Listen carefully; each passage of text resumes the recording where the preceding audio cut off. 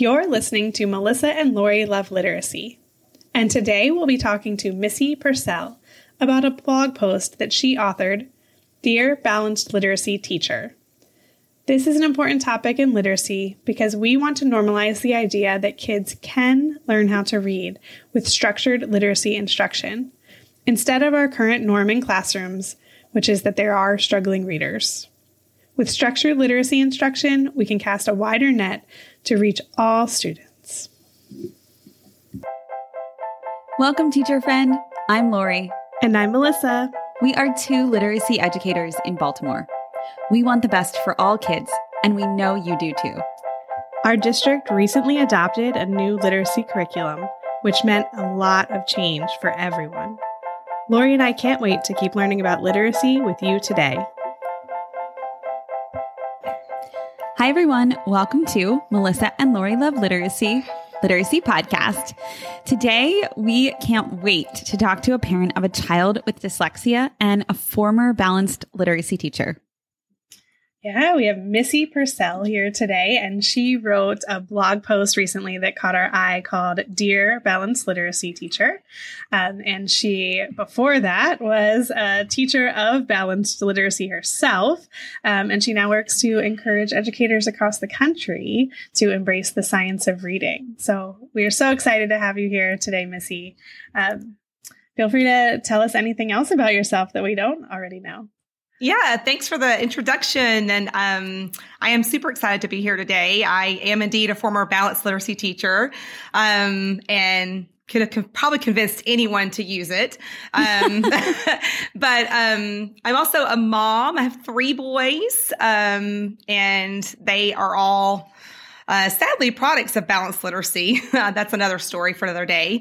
Married to my wonderful husband, Mark, for over 20 years. And we also have a little puppy that's name is Comet, who's probably sleeping close by and hopefully won't join the podcast today. That's okay. We don't mind. We welcome all family members. Awesome.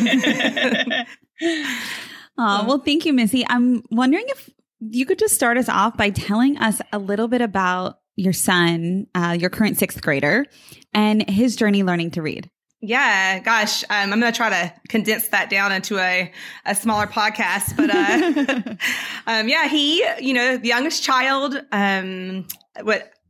kind of just assumed he would follow the path of his older brothers. And just like his older brothers, our house was filled with books. I am a former teacher, so I had every picture book and every Eric Carle book, everything that you could find. Everything was well read, well loved. Literacy was just a part of our home. I love reading. I love teaching reading. And so I assumed that he would do just as well as his brothers. He went to preschool, loved preschool, and we had a really great preschool. However, when he left preschool, I remember getting a letter from his preschool teacher telling me how much they loved him, and they were so sad to see him leave to go to kindergarten. And I remember the words that stung were, we were a little disappointed that he didn't make more progress. And I thought... And that was really the first time I knew there was a problem. And then I'm looking at this paper, and he didn't know any of his sounds for his letters. So he had the only letter he knew was M for Matthew. And that was his name. So he heard it all the time. So he knew that sound. But that's all he knew. And I knew that was not the same as my older 2 boys. So I took that knowledge straight into the kindergarten teacher. And I remember her telling me at the first conference, we had fall conferences, don't worry, they all develop at their own pace. He's also a little young for his age. He'll catch up. And so I believed it then, but I was still worried because I thought that's just weird. The other 2, that was not my experience. And I kept hearing that he'll catch up. I heard that at the end of kindergarten. 1st grade was a little different. He didn't catch up. So even though they weren't worried, they put him in reading recovery. Which I didn't know at that point that I knew reading recovery as a former teacher. So I was excited that they were going to put him in a program that was going to help him, or I thought was going to help him. And it's one-on-one. That feels like, it's like, this is great. He's getting one-on-one support. And they make you feel so special because your kid was selected for this special program, and not every kid gets into it. which is the dirty little secret of reading recovery, right? That it's not open to everyone. It's only open to this little, extreme group of kids. Sadly, the ones that actually need something totally different, which I didn't know. And about week 10 of that program, I got a letter from the teacher, the reading recovery teacher, letting me know that he was kind of stalled. And she asked me to give him a pep talk and asked me if I was reading to him at home. And so I felt a little shamed as a former teacher and as a parent, like, oh, we're not doing the right thing. And he's not making progress. Yeah. I'm kind of wincing as you're saying each thing, right? Like the letter from preschool, the communication from school. I mean, I'm kind of bracing myself for what you're about to say, because I can just tell by your face it's not going to be great. And just to hear those things about your child, who I'm sure was putting 1,000,000% effort out there. He was. And what we also didn't realize is that he was putting the effort in, but we were seeing symptoms, but we didn't know it then. Once again, it was one more thing we didn't know. He started becoming obsessed with what he wore. He started getting action plans in first grade. So you got a little first grader who's getting an action plan.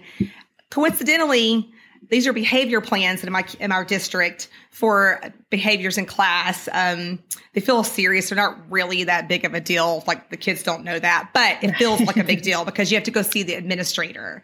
So, sure. He got an action plan for making armpit noises. I can't even say that with a straight face. So, and he couldn't write it. So he had to draw a picture of himself making armpit noises. That was his bad deed. And then he got in trouble for that. But it was during reading group. And then he started getting sick every day, especially on dictation day. They had to dictate words and sentences. And he failed them every week. And he got big red, I wish, I could show you, but he got big red ink marks about his letters floating in the air. And, you know how to write this. And it was and then he couldn't even read the teacher's notes, right? So, weirdly enough, though, he's getting these dictation sheets. He's failing. But in reading recovery, he's got this writing book that none of it's in his own handwriting, which I thought was weird. It was like all the teacher's handwriting and little letters that he would glue. So he still wasn't getting handwriting instruction and this very specialized instruction. I requested an SST, which in our district is a student support team, to discuss the fact that he's in a special intervention and it's not working.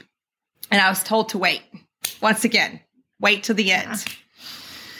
Missy, I'm wondering if you could, just for our audience's sake, some people know this already, some people don't, but just let's talk about, you've mentioned balanced literacy, you know a lot about it, and reading recovery. I'm wondering if you could just talk about those, just those programs, not even with what your son experienced or anything, but just what are they like? What's included in those programs? Yeah, well, from just prior teaching experience, balanced literacy is, in a nutshell, a hybrid version of whole language, which I didn't know when I was trained, but it was this attempt to bring balance between the two worlds of whole language and a phonics only approach, right? And so it's this merging of the two. I call it a Band-Aid. Honestly, it's my nickname for it. It's the phonics Band-Aid. So when, the whole language folks kind of back in the late 80s kind of got called out for having this missing piece, there was this attempt to put a Band-Aid on, also to come in alignment with some of the legislation that was going on in the country at that time. And so let's add what's missing. But the unfortunate part to that was that it was really just a Band-Aid, and there was nothing systematic about it. There was nothing explicit about it. So it was still dependent upon a teacher noticing what a child was missing, which is hard to do in every single guided reading group, right? You're only noticing what you're seeing in this particular book you're reading. And then to respond to that. So there's not systematic, it's responsive. So you're only fixing the problem before you, not the core problem of we've missed a lot of skills along the way. I need to take this kid through a systematic scope and sequence so that they can learn all these skills. And I know they learned them because I taught them with direct instruction. And so there was nothing like that in a balanced literacy classroom. When I taught, I had a mini lesson every day. I had my beautiful anchor charts hanging everywhere, which is probably so overwhelming to all my poor sensory kids. I wish I could go back and apologize to everyone. But, and then you have time for them to work independently while you're pulling kids in groups and you're working either in guided reading or maybe conferences if you're doing writing time. But so you're not getting even every kid every day. You're getting a small percentage. And then it's so rushed that I often found that when I was doing kind of reading, the part that mattered most, the phonics part, was so rushed and so limited to the responsive teaching, that I always felt like I was missing something too. And that the kids that needed to get better weren't getting better. And then reading recovery, is just, I like to call it the stepchild of balanced literacy, but really I kind of think it might have existed somewhere in the realm first. And then some of these other programs grew out of it. But it's just that the whole idea that I can take a kid in a smaller setting and do more of the same. I can give them more cues. I can help them look at the pictures more. I can cue them to the first letter. And I can kind of let them look at the context clues and see if they can figure the words out. It turned reading into a guessing game.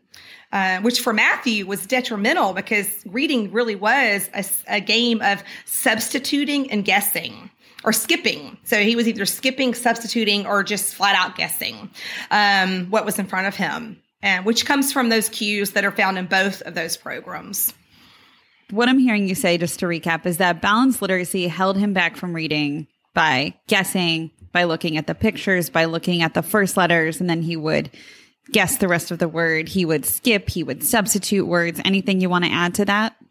I mean, that is 100% exactly his experience. And the sad part of it is that, I mean, our district I used to call us the balanced literacy empire, right? And so it was everywhere. It didn't matter if you were in, tier 1, tier 2, or tier 3, you were going to get some version of balanced literacy. So for Matthew, as he continued to struggle, his experience was, let me put him in more of the same methodology of instruction and let's see if it works this time. Mm-hmm. Which isn't that the definition of insanity? Yeah. Doing the same thing over again. Yes. That isn't working. Even more of it. Do even more. Yeah. More of it. And do a one-on-one. Yeah. Do more.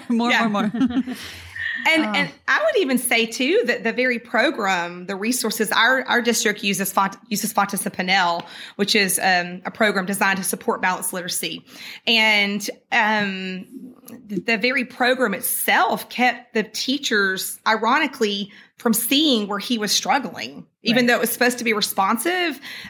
We had all of these running records, right? They did a BAS every year.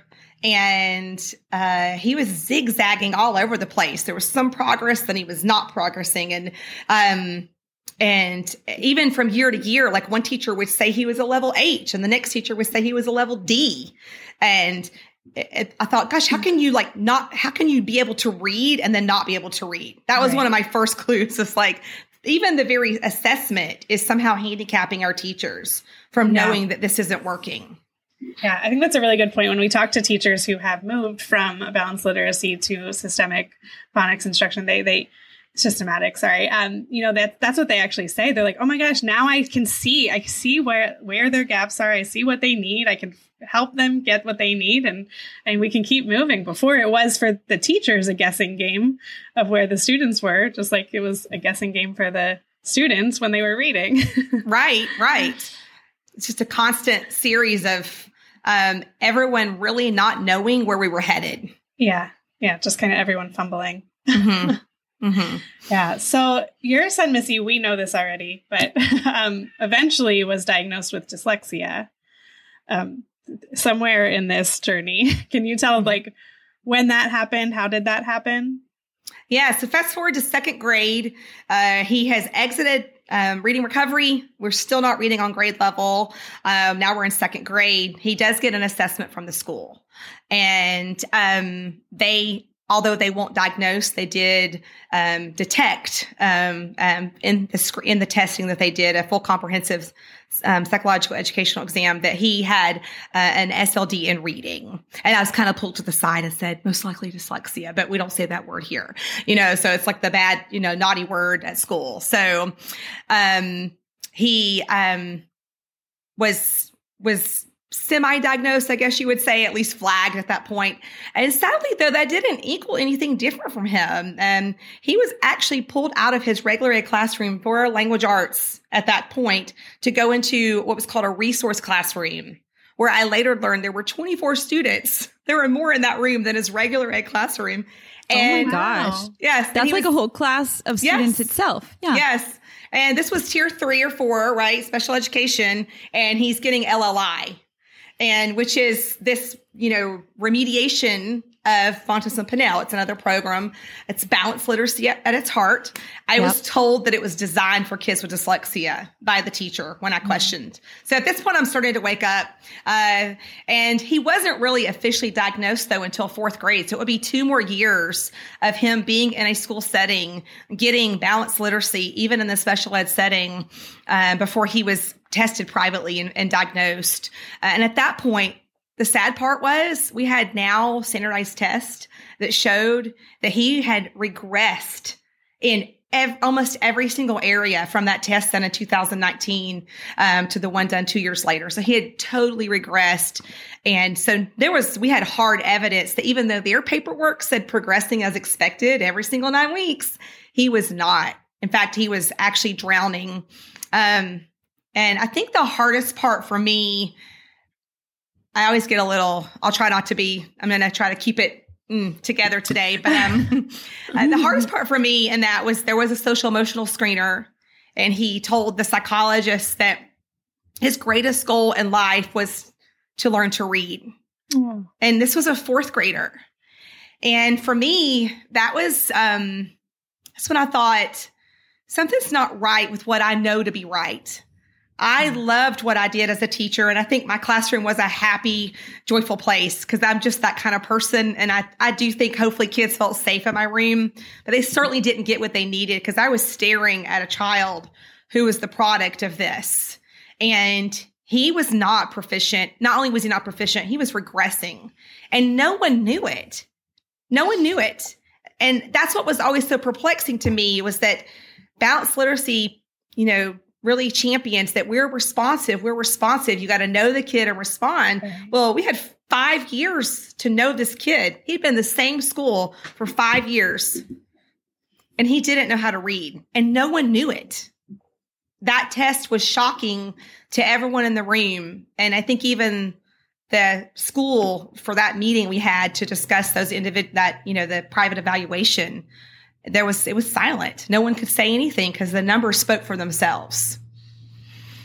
It's heartbreaking. It is.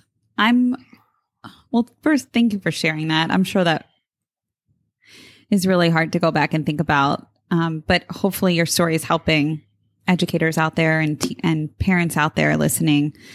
And I'm wondering if we can turn a little bit to what he actually did need, and really, what do most students actually need?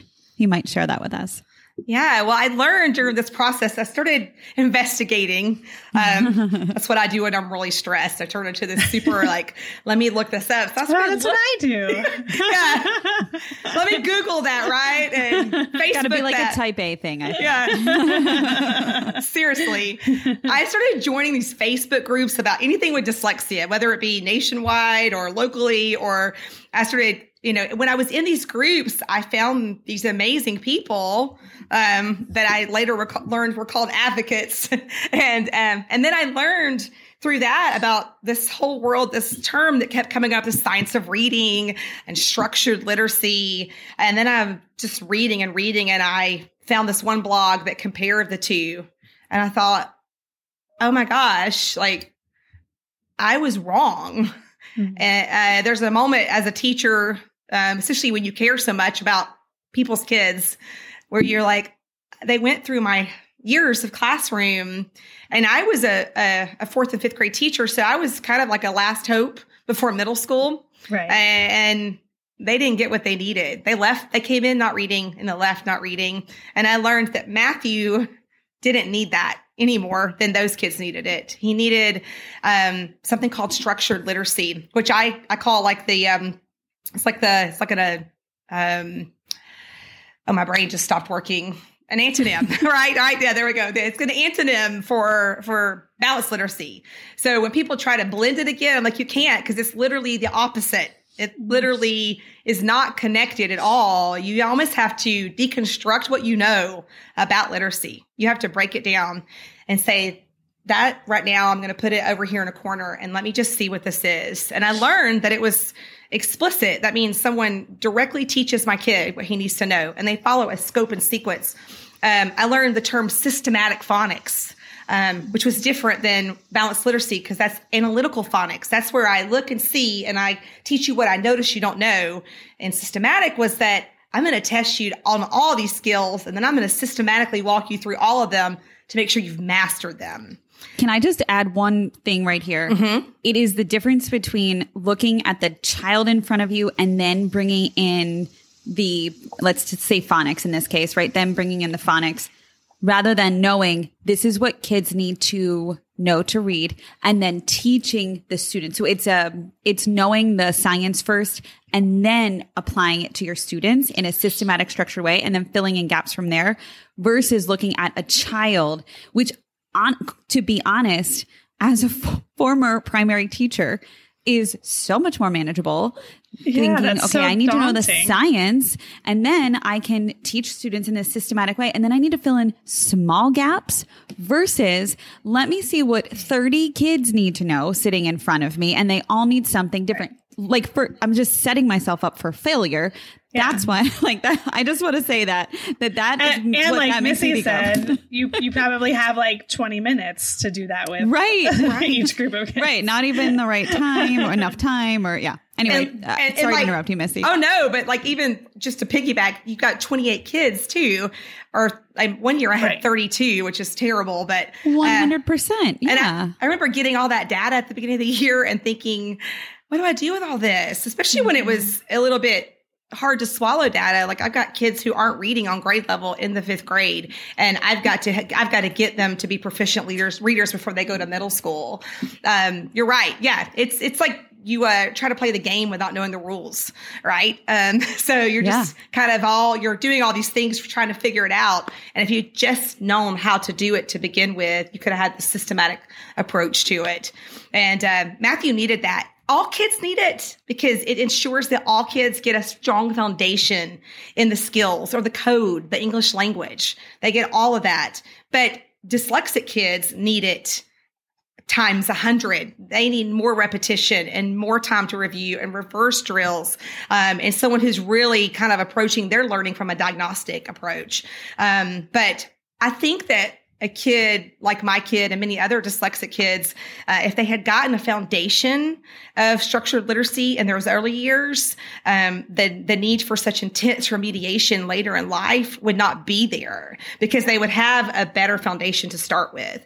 When you get a kid like mine who's had 5 years of balanced literacy and finally stumbles into like real structured literacy with a highly trained teacher, he's making progress, but it's slow and it is hard and frustrating. And it didn't have to be that way for him and so many others. It seems like we're just doing such a disservice to our students and to parents. Well, and families and communities and, I mean, honestly, educators too, right? Yes. Yes. When I met with Matthew's 4th grade teacher, this was during the COVID year, right? This is 2020. And I went in and I wanted to meet because I wanted to see, they were piloting Wilson, which is an OG structured literacy approach. And I wanted to see if Matthew was going to be in that. And she said, no, I only have LLI and I'm not trained to work with kids with dyslexia. This was the special ed teacher. Right. So I know it breaks my heart. Yeah. And I said, well, what is Matthew doing in your class? And not to be mean to her because she was a lovely person. And I think she wanted to help my kid. But she did not have what she needed to help my kid. So that's not fair to her. It's not fair to Matthew. Right. Yeah. Well, and there's so many programs out there. Like, how do we know what's what? Sorry, Miles. Go ahead. No. I was just going to back up a little bit because you mentioned that what he needed was the structured literacy and that teacher had structured literacy, but wasn't, giving it to your student who had dyslexia, I just want to make sure for our audience, we're really clear. Is the structured literacy all that a student with dyslexia, not all, but is that mostly what a student with dyslexia needs to meet their needs? Or is it more than that? Or is it beyond just the structured literacy? I think it needs to come with a highly trained teacher. That's something that I really talk a lot about when I talk to people about making this change, is that you've got to train the teachers. The program, the OG program that you choose, the structural literacy program that you choose, is great. But in the hands of an untrained teacher, I think there's a tendency, if we don't train our teachers, for them to keep blending and to lean into what's comfortable and what they know. So I think there's a tendency there where we can really do some harm, meaningful. We mean well, but we can still do some harm. The teacher is our greatest resource, literally, and what they know and how they can take those tools. I've watched Matthew's private tutor teach him how to read with a whiteboard and a dry erase marker. And I know she has a scope and sequence hidden somewhere that I didn't know about, but she's following, but she's just, doing this thing, and it's amazing and it works. And so she didn't have some fancy, manual or book. She had a very simple tool in her hand, but what she did have was this knowledge of how the brain learns to read. That's what she had. Right. And it reminds me of when we had Angie Hanlon on, Lori, who talked about those repetitions, right? And know it, in the hands of a teacher who might not know, they might do it twice and say, oh, they're just still not getting it. Versus if you do know, that they might just need this a few more times, maybe a lot more. Yes, right? Maybe 100 more times. Yes. We're going to keep going until we get it. Especially when you consider a kid who's coming out of a balanced literacy environment, who has depended upon cues. Right. And it's just hardwired into them to skip and substitute, which was my son's problem. He was a master at substituting and skipping. And in an untrained eye, he could look like he was keeping up. It is very tricky. Yes. Once you learn to see it, you can see it. So you can see them substituting, and they're just guessing. But it is so obvious once you know they are guessing based on that first letter. Yes. Because I remember there were a couple pivotal moments in this awakening for me. So I kind of started figuring out these groups, right? And I'm researching. I'm finding out structured literacy, science of reading. I'm ordering books, and just I'm reading chapters and and I'm asking questions, and then I start emailing the school. Because I'm like, hey, what are you using to teach Matthew? And I was told, LLI, because it's great for comprehension. And we're going to use Wilson on the side to teach him some phonics. So they were. You know what I think about that? When you have a fraction and it's 2 over 2, it's like a whole number, right? It crosses itself out. Yes. No, I mean, you're doing not anything helpful. Yes. And then you're doing something kind of helpful, but it doesn't really matter because you're still doing things that aren't helpful. And then the kid's getting a complete mixed message. And I'm not sure that it really actually works. No, it doesn't, because there's such an emphasis on comprehension, especially in the upper grades, that when a child is missing foundational skills, the other part of, if you're familiar with the reading rote, but if they're missing those foundational skills, we're putting the cart before the horse when we try to focus on comprehension so much. Yes, we can focus on listening comprehension through some great read alouds in a rich literature environment, which we should have as teachers. But if we're putting such an emphasis on comprehension and we're totally ignoring these poor decoding skills in the background that are leading to a lack of comprehension, then we are doing the child a disservice. Also the teachers, because there's a false sense of achievement and success that's not there. And I heard it over and over from so many teachers. I'm doing this and this. I'm blending this and this. And I kept saying, but this is a comprehensive program over here. It really does work. There's all these really smart people who researched it and studied it, and they know it works and they've seen it work. And I think we should just do all 10 parts of this lesson. And they constantly kept blending. And I, at one point, said, this is harming my kid, because during the pandemic, he was digital. And I was watching, this was the special ed, remediation class. And it was just basically the first 20 days of reading workshop from the Fontes of Pinnell book, where you teach kids that reading is thinking. I can recite those lessons because I taught them so much. And I was like, whoa, wait a minute. Like his goals for decoding and fluency and accuracy. And then I started asking, like, what decoding goals are you working on? Which ones is he missing? And I couldn't get the answers. And so I started seeing right before me, this is not working. And I'd see him substitute and skip and be praised for reading so good. When he did a running record, he would be, "Attaboy, I'm so proud of you. You've come so far." And I thought, no, he's just learned to guess and play the system. He's been programmed to use these cues. And yeah, I guess if you taught him the cues and he's doing that, he actually is doing what you're looking for. But that's not equaling a proficient reader. Because what they couldn't see is as he was reading, his legs were shaking uncontrollably, which I now know was anxiety. And as soon as the class ended, he'd shut the computer down and have a complete meltdown, just overwhelmed with all this information. Or I had teachers call me and say, he knew this morning. We were working on these word patterns, but when I tested him later in the day, he didn't know it. And that was this great mystery to them. And I was like, that's called dyslexia. And it means it's not mapped in his brain. Right. So, and I didn't have a degree in this. This was just me, reading all these books and just educating myself on what my kid needed. So yeah, it was an eye-opening year, and it just ignited in me this passion to be like, what would I want someone to tell me if I was still in the classroom? What would help me change from what I thought was the best way to what I now know right in front of me is really actually hurting kids. Mm-hmm. And you wrote about this in your blog. Would you mind sharing that with our listeners? You've mentioned 4 points. Yeah. The reason I talk a lot about this is that I want teachers to feel supported and have an easy way to move from where they are to what's next. And even if you take one step in the right direction, you're taking a step to help a kid be less anxious, to be less overwhelmed, and to move toward proficiency. And some of these things are pretty easy to do. It's kind of what I did in this process. I think the first one is listen to stories of failure.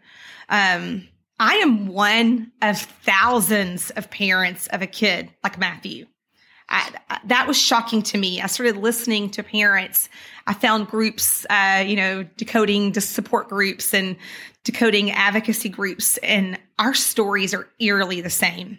Mm-hmm. I mean, waiting for them to fail, years of interventions that did not work.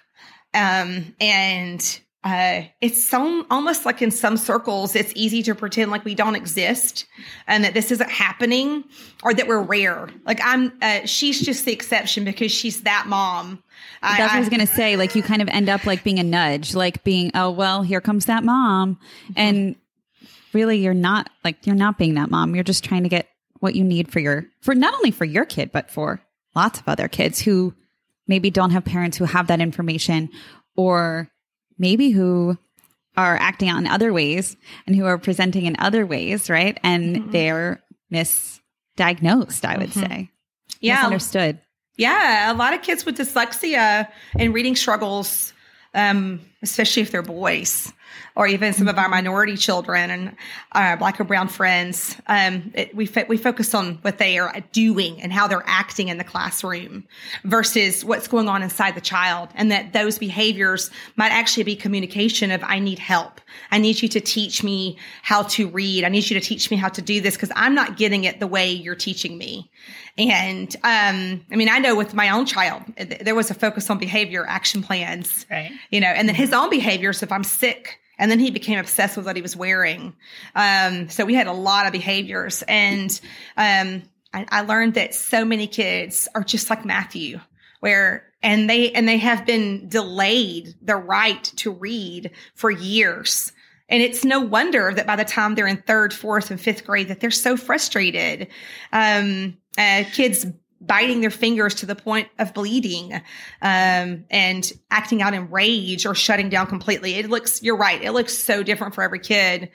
But it's there nonetheless. And if you heard just a few of our stories, I think that there's an empathy that's created there that is hard to ignore. And I think can become a catalyst for, let me find out more. Let me see how that happens. And do I have any Matthews in my room? The chances are you do, because, some studies say that as many as 20% of our kids have dyslexia. And so at least 1 in 5 in every classroom is in this, but they're often not identified and they're silently struggling.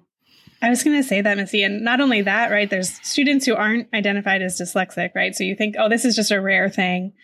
Only a few of kids have dyslexia, but actually more probably do that aren't identified. But then you also have a whole group of students who may or may not have dyslexia, regardless whether they do or don't, or are on some kind of like spectrum of the dyslexia spectrum. They are struggling to read, right? We know from nationwide data that a third of our students across the nation are reading proficiently. So, you have even more students who are just not getting what they need in the classroom. So there's stories of failure that go, beyond just dyslexia and really hit probably majority of students and families. Yeah. I mean, this supersedes dyslexia for sure. I mean, I have 3 kids.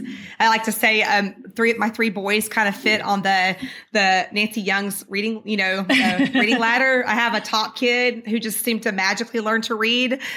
He's just, I don't know. I don't even know how that happened. And then I actually thought I was so good at what I was doing that it was me, right? I read to him so much and I did all the things right. And he just magically learned to read. And then I have a middle child who's actually in the middle of the ladder. He needed direct instruction, never got it. And now we're seeing that play out a lot. He's learning a second language in the 9th grade. Mm-hmm. And he's struggling because he doesn't know some of the basic nuts and bolts of the English language. He doesn't know what nouns and verbs are in the 9th grade, or articles. And so when he's trying to conjugate those into a second language, he's running into some barriers. So, I mean, he fits very much into the middle. He needed this. You can see it very much in his writing and his spelling. And then my youngest falls into that bottom where he has to have it. It's not negotiable. So yeah, this affects so many kids, which is why this conversation needs to happen outside of the special ed setting.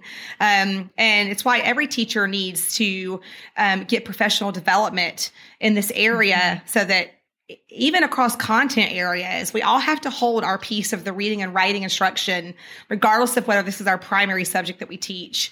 And I know I'm totally biased, but when I took letters training, I was just like, I think every single teacher, no matter grade level, content area, I think every single teacher should get this. I think they should get it in college, but that's a different soapbox. That's a different podcast.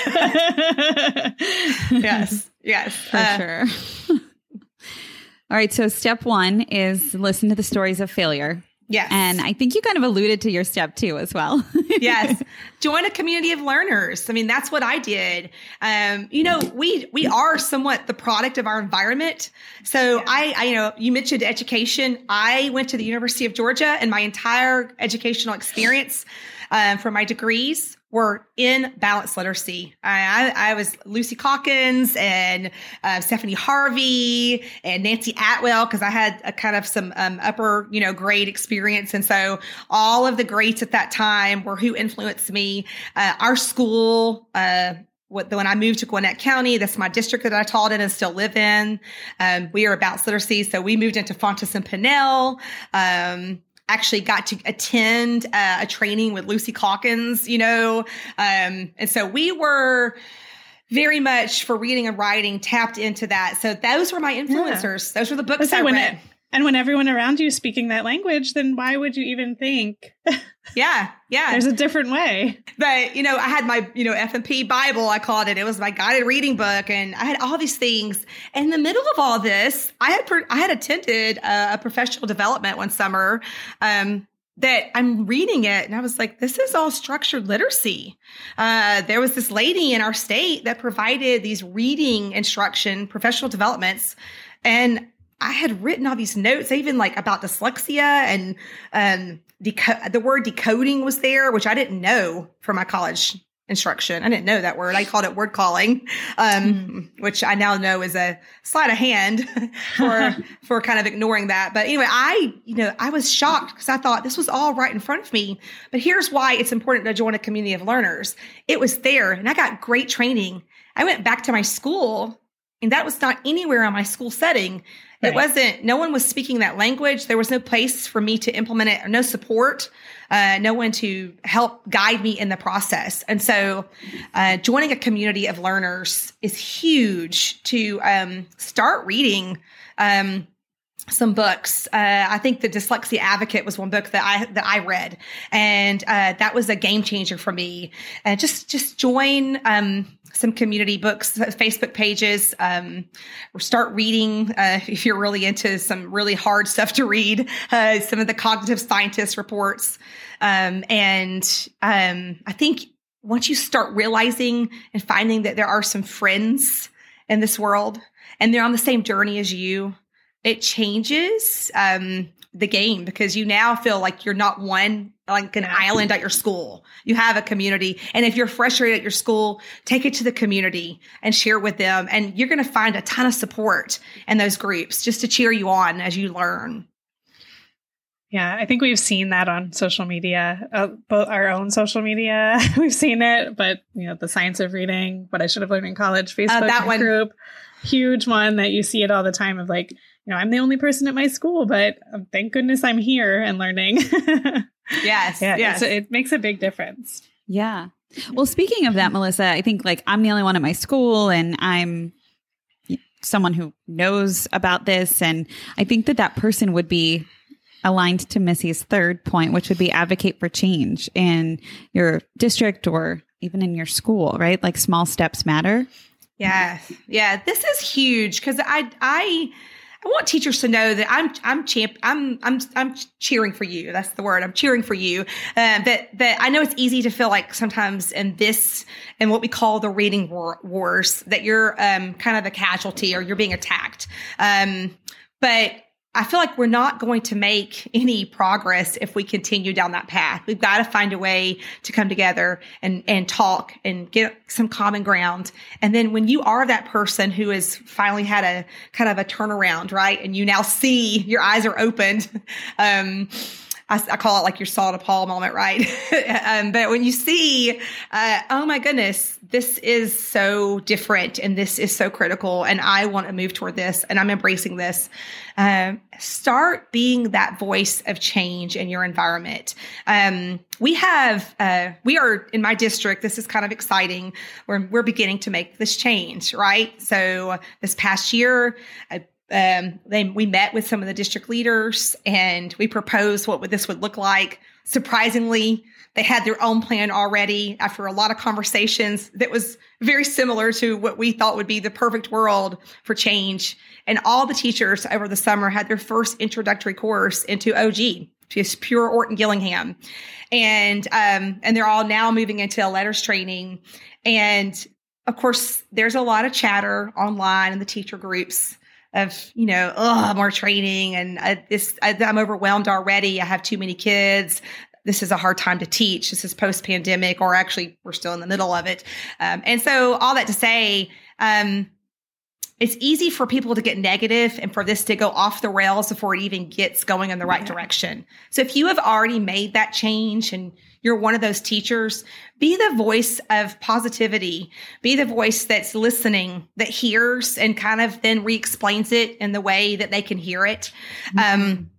And champion for a full, hard right turn in the opposite direction and not a reblending. Because that's my biggest fear, is that in order to pacify some of the uncomfortable tensions, that we're going to try to keep reblending. And that is not going to work. We've been doing that for decades. It's time to make a hard turn and embrace a new way to teach. I did the Read 360 from Tennessee, the first level of training that all the teachers are getting, which is kind of cool. If you're in that state, woohoo, you're doing great things. But one of the questions to get my final certification was what I would do if I was like at the lunch table and people were speaking negatively about the science of reading. And I thought, Right? I thought That's they great. get it. They get it because they realize the power of the voice from within. And so if you are someone who's made that change, you can be that power. Show up at your board meetings. We a group of teachers and former teachers and parents speak almost monthly at our board meetings, our Board of Education meetings, and teachers are joining. Man, your voice is critical in those spaces. When you get up and you say what we're saying and you're on the ground floor, the district leaders listen and they listen to these teachers. And I think that's one of the biggest reasons this began to change is that we came together to make the change versus fighting against each other. So that's a huge change that you can make. I think that's such amazing. a good point because change is so hard. But like you said, we can't just keep putting Band-Aids on it. Like, we have to really make a change, but change is hard. So we all have to be in it together. Mm-hmm. Yeah. Oh, so good. And I really love your last and your final point. Can I read it and then I'll let you elaborate on it? I get goosebumps because it should be the norm, right? Expect every kid to learn to read. That's it. Expect every kid should learn to read and not the other way around. Like, I just think I remember being, a primary teacher, a fifth grade teacher, and thinking, of course I'll have struggling students. Wouldn't it be an incredible world if the norm was, of course most of my kids can read? Like, that should be the thought, right? And I think that that's what we're stepping into. Yeah. I mean, gosh, what a game changer if every teacher left college, or if that was the vision statement that was cast at the beginning of every school year. Expect every kid to learn to read and know the part you play in making that happen.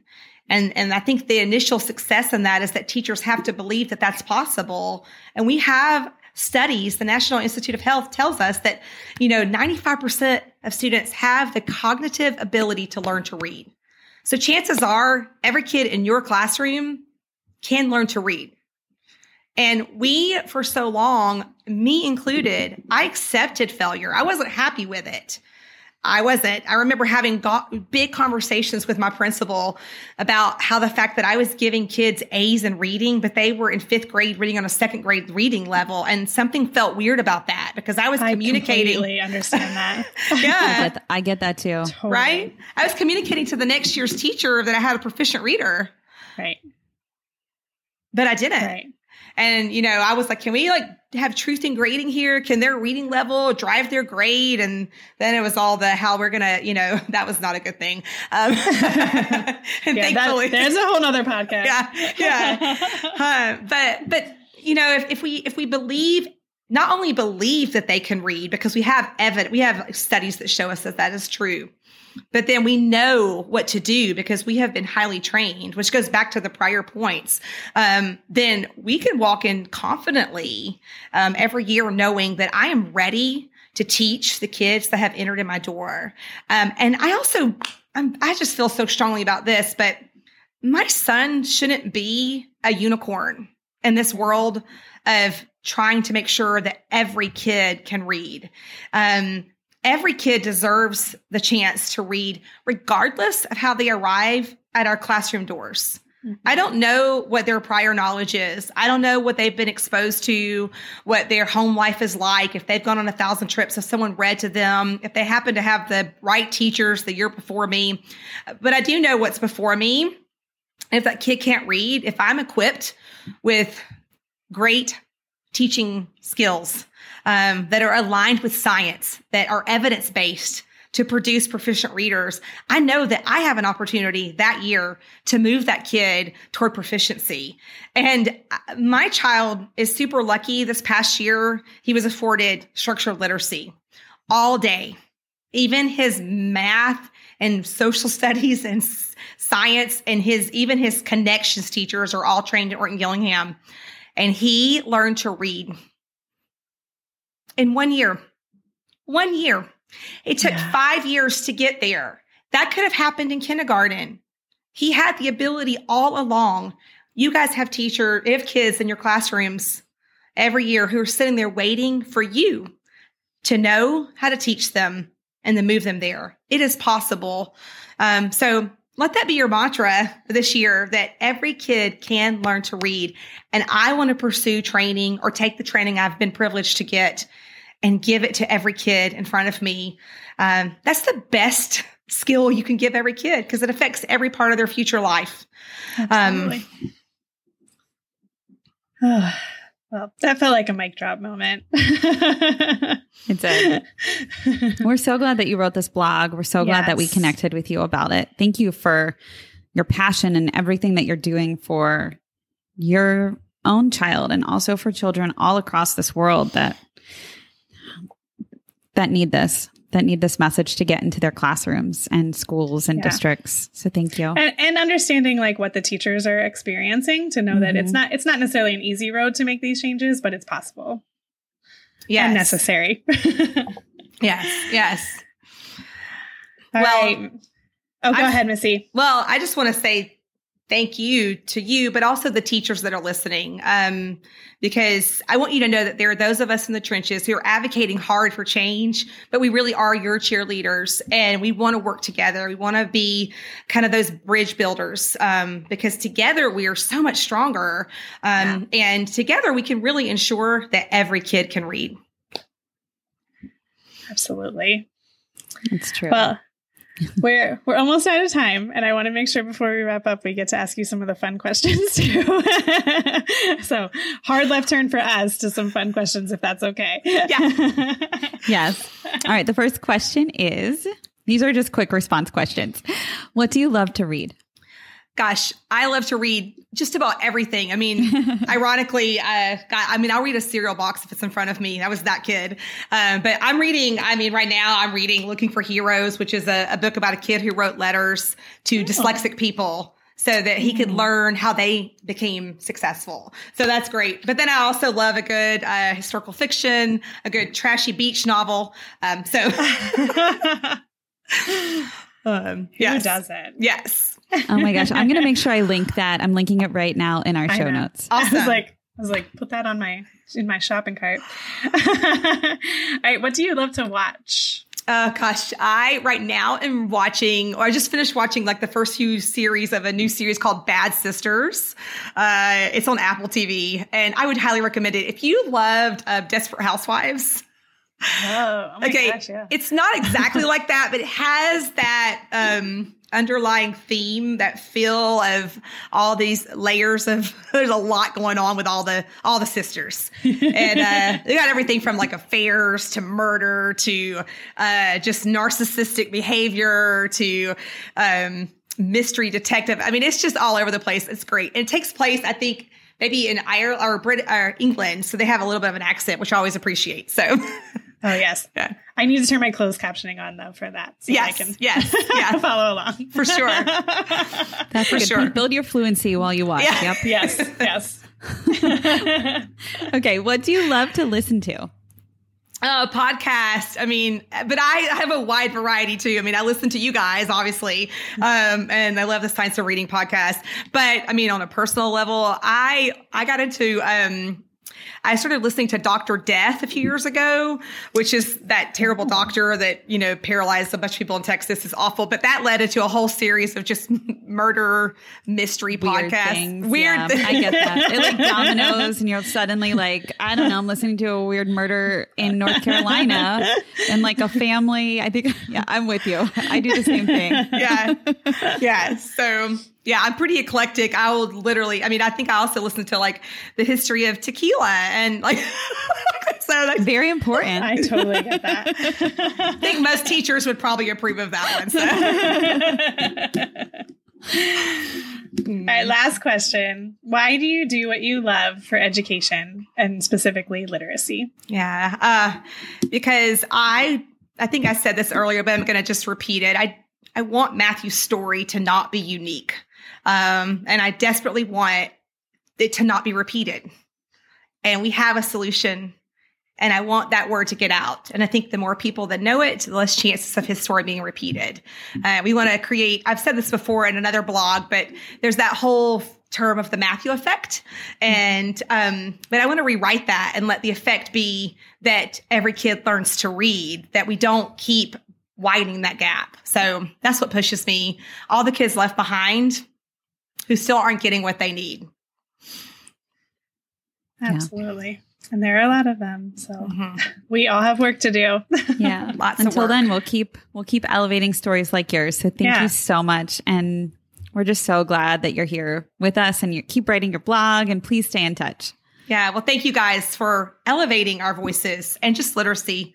You guys are, I said this earlier, but you're impacting kids in ways you'll never know. So thank you. Well, thank you. Thank you. Thanks for listening, literacy lovers. We release a new podcast episode every Friday. Sign up to stay connected with us at literacypodcast.com. We're excited to create a space for community discussion about our podcast. We want to connect with our listeners and support you in answering your questions. But we also realize there are a lot of other educators out there who have great advice and experience too. Let's keep learning together in our Melissa and Lori Love Literacy podcast Facebook group, and be sure to follow us on Instagram and Twitter. If the content in this episode helped you, share with a fellow educator and teacher friend. Our literacy lover community welcomes educators at every stage of their learning journey. We're so glad you're here to learn with us. The views and opinions expressed by the hosts and guests of the Melissa and Lori Love Literacy podcast in this episode are not necessarily the opinions of Great Minds PBC or its employees.